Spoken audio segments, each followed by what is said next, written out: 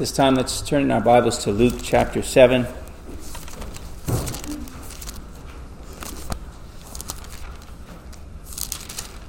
Luke 7. In order to give honor to the word of the Lord, we'll stand as we read this passage from Luke 7, starting at verse 28. So if you're able, we'll stand.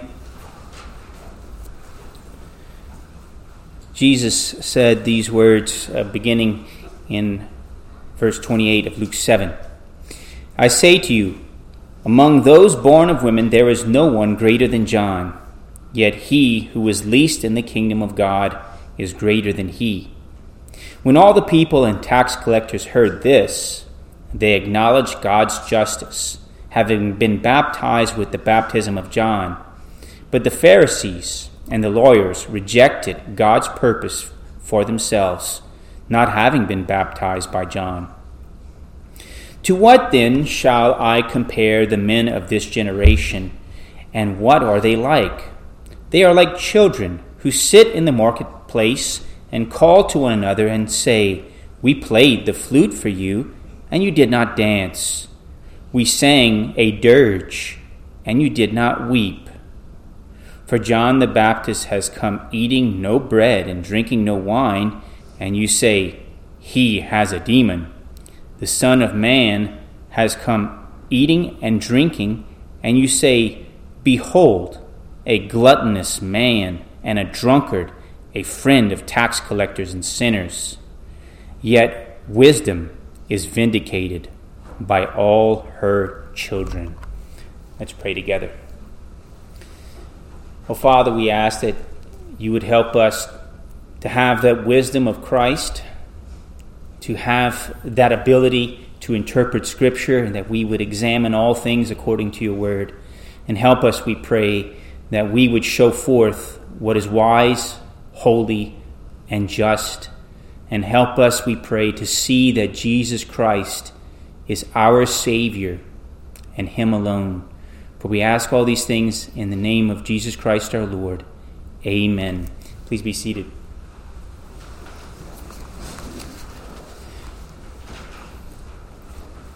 Perhaps you may or may not agree with me when I say this. There's a difference between being a child and being childish.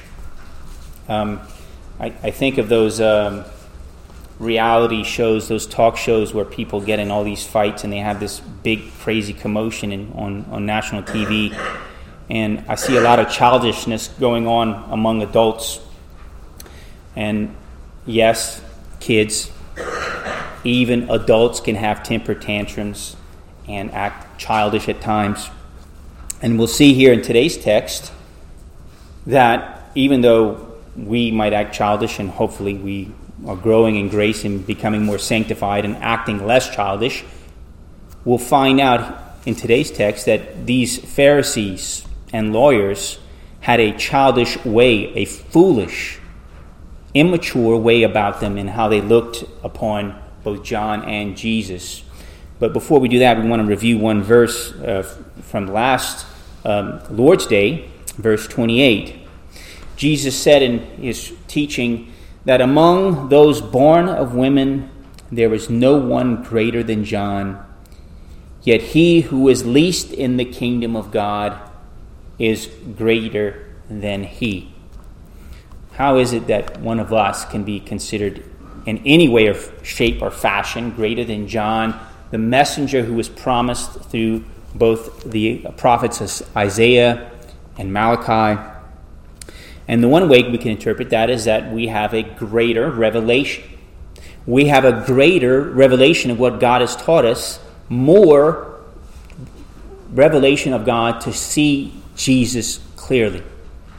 See, the Old Testament prophets, the prophets of the Old Covenant, which John was the last, they saw Jesus in types and shadows. And we know that even John the Baptist didn't really understand fully what was going on. That's why he asked for his messengers to go and approach Jesus and say, Are you the coming one, or do we expect another? Well, it was revealed to John, the miracles that Jesus did, And based upon the miracles that Jesus did, he was, along with his disciples, to believe that Jesus truly was the Messiah, the promised one, the Christ. Jesus later in this gospel says this: "Blessed are the eyes which see the things you see. For I say to you, many prophets, like John, and many righteous kings, many kings, wish to see the things which you see and did not see them, and to hear the things which you hear and did not hear them." We have blessed eyes because we have seen Jesus more clearly, where they only saw him in types and shadows. As we get to today's text, even though Jesus says these wonderful words of grace, there were some who still refused both John and Jesus and denied them both. And we'll look at that in a little bit. The main focus of today's text is that you are to let wisdom prove or show what is just and unjust. And we'll notice this in two main points: those rejecting John and Jesus, and secondly, let wisdom show or prove justice. And let's look at the first main point: those rejecting John and Jesus. Notice how the Pharisees and lawyers first rejected John the Baptist. Verses 29 through 30. "When all the people and tax collectors heard this," the gracious words of Christ, "they acknowledged God's justice, having been baptized with the baptism of John. But the Pharisees and the lawyers rejected God's purpose for themselves, not having been baptized by John." Now, it says here the common folks, which included sinners who repented and believed in Jesus. They heard of John and his greatness, and that they themselves can have greatness by receiving the kingdom of Christ. In other words, they acknowledged God's justice. They acknowledged God's justice, God's just and wise ways, given the context which follows. They acknowledged God's just and wise ways in going about sending this promised messenger in preparation for the Christ. This was in fulfillment of what we call messianic prophecy. Two of those passages are from Malachi and Isaiah. They proved their obedience in receiving the preaching of John the Baptist by also receiving his baptism. That baptism was one of repentance. In other words, they confessed that they were sinners in God's sight and they needed to be cleansed. And they confessed that they needed to seek the Lord's face and sought after new obedience. You can imagine that they were rejoicing here because they were on the side of God's messenger and on the side of God's Messiah. Now, the Pharisees, on the other hand, who were supposed to be one of the most strict, religiously faithful of all, they didn't study the prophets as they ought, and they missed seeing John as being the possible fulfillment of these messianic prophecies. The other problem is that they already saw themselves as upright in God's sight, and they didn't see themselves as having a need for repentance. They thought they were holy, upright men. Of course, Jesus later on shows that was not the case. So Jesus uses a rather vivid illustration here to explain why they rejected, the lawyers and Pharisees rejected both him and John. Look at verses 31 and through 32. "To what then shall I compare the men," that is, the unbelieving men of this generation, "and what are they like? They are like children who sit in the marketplace and call to one another, and then say, 'We played the flute for you, and you did not dance. We sang a dirge,'" that's a sad song, "and you did not weep." Jesus here is saying that these Pharisees and lawyers were acting like foolish little children. They lacked any real spiritual maturity. They rejected John and Jesus because John and Jesus didn't go along with their silly little dance. Now, you might say, well, didn't Jesus say elsewhere that we ought to come to God with a faith like little children? And that passage is here in your outline, Matthew 18. He says in verses 3 through 4, "Unless you are converted and become like children, you will not enter the kingdom of heaven. Whoever then humbles himself as this child, he is the greatest in the kingdom of heaven." Now, what's the difference here? Well, a child, sometimes a younger child, is humble and teachable, especially if they're being disciplined and raised by the parents who are raising them in that fashion. However, a child left to his own and who grows up to become an immature teenager can often become corrupted, self-absorbed, a jokester, and they always think they know better because they're not humble. They can't be taught by parents, and they can't even be taught by God himself.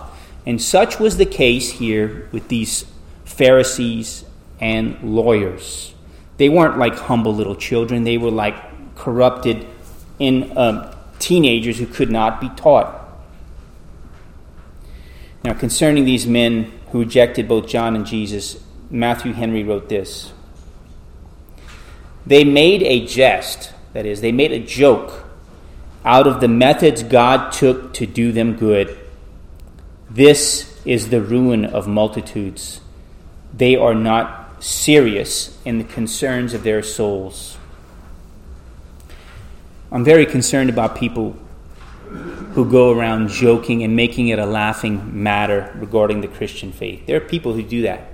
They are mockers and jokers, and they make fun of the holy things of God. And these men were like that. Now, if you don't want to be like these stubborn, unteachable Pharisees and lawyers, what do we do instead? Our second point tells us that we are to let wisdom show justice. Follow the example of Jesus to let wisdom show forth or demonstrate justice. Look at the Lord Jesus who gave this wise rebuke in verses 33 through 34. "For John the Baptist has come eating no bread and drinking no wine, and you say he has a demon. The Son of Man has come eating and drinking, and you say, behold, a gluttonous man and a drunkard, a friend of tax collectors and sinners. Yet wisdom is vindicated by all her children." Now, before we get into the argument used here by Jesus, notice first, he calls himself the Son of Man, in addition to another title, which is Son of David. Son of Man, Son of David. This was a messianic title. Jesus didn't wonder whether he was the Messiah. Jesus was outwardly claiming that he is the promised Son of Man, promised from of old, the anointed one, the Christ, the Messiah. Now, when Jesus says this word here, vindicated, in verse 35, in the Greek it means to show justice, or to demonstrate justice, or to prove something right. So what Jesus is doing here is he's showing forth what is just. And he's showing forth what is just by showing the injustice of this hypocritical, inconsistent way that they treated both John and Jesus. They were unjust, illogical, and immature, these Jewish leaders were. So John comes here. He comes upon the scene as an ascetic. He doesn't touch wine. He doesn't touch bread. He's eating locusts and wild honey.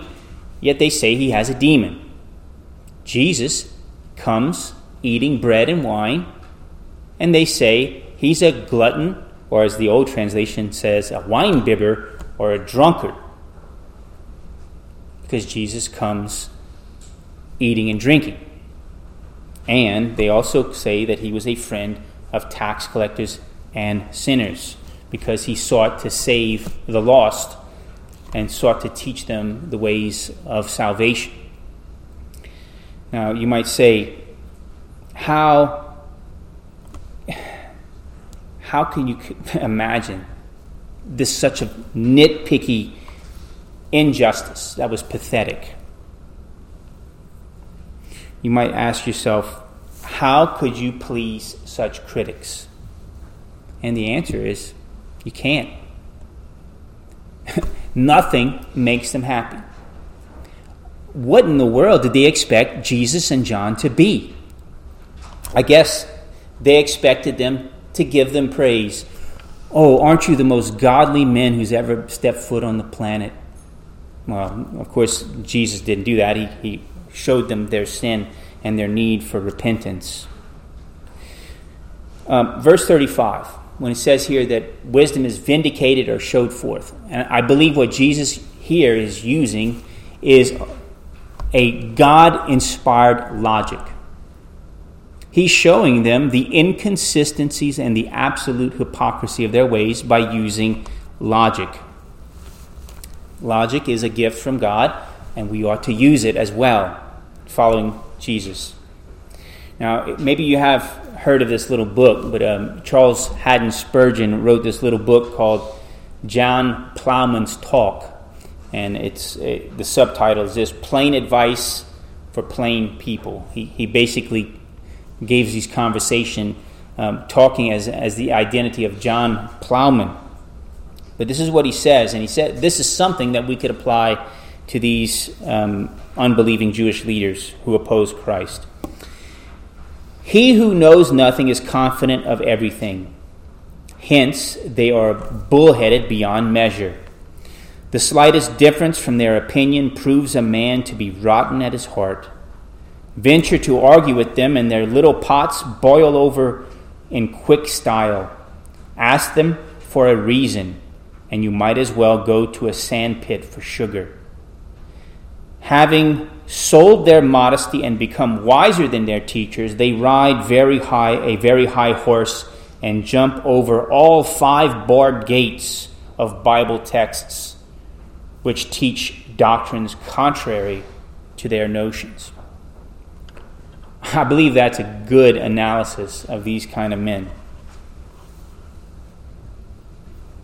Now, with the passing of time, which also included the passing away of the sect of the Pharisees, there are no longer a sect of the Pharisees. Now, you might say, well, don't you think the Orthodox Jews are the following up of the sect of Pharisees? They're not. The Pharisees fell away.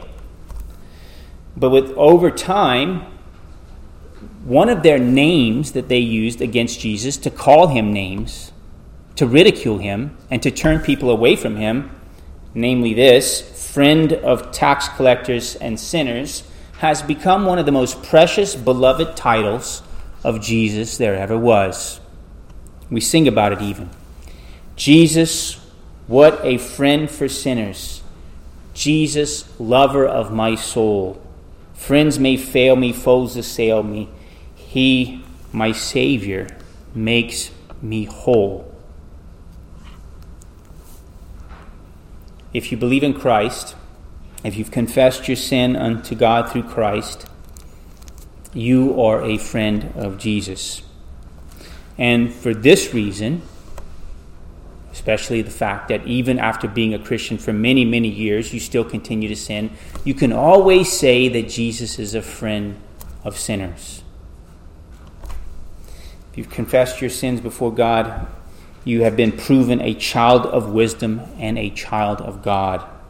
Let's look at a passage in closing, John chapter 15, to see how Jesus calls his followers friends. John 15:12. John 15:12, Jesus says this: "This is my commandment, that you love one another, just as I have loved you. Greater love has no one than this, that one lay down his life for his friends. You are my friends, if you do what I command you. No longer do I call you slaves, for the slave does not know what his master is doing, for I have called you friends. For all things that I have heard from my Father I have made known to you. You did not choose me, but I chose you and appointed you that you would go and bear fruit, and that your fruit would remain, so that whatever you ask of the Father in my name, he may give you. This I command you, that you love one another. Brothers and sisters, you are to follow the example of Jesus Christ and let wisdom prove or demonstrate what is right and just and holy. Those who rejected John and Jesus showed forth that they were foolish and childish and lacking in open-mindedness. Contrary, you are to be humble and teachable. Each of you are to let wisdom show forth or demonstrate justice. Use wisdom. Use logic. Use the infallible words of wisdom found in this book.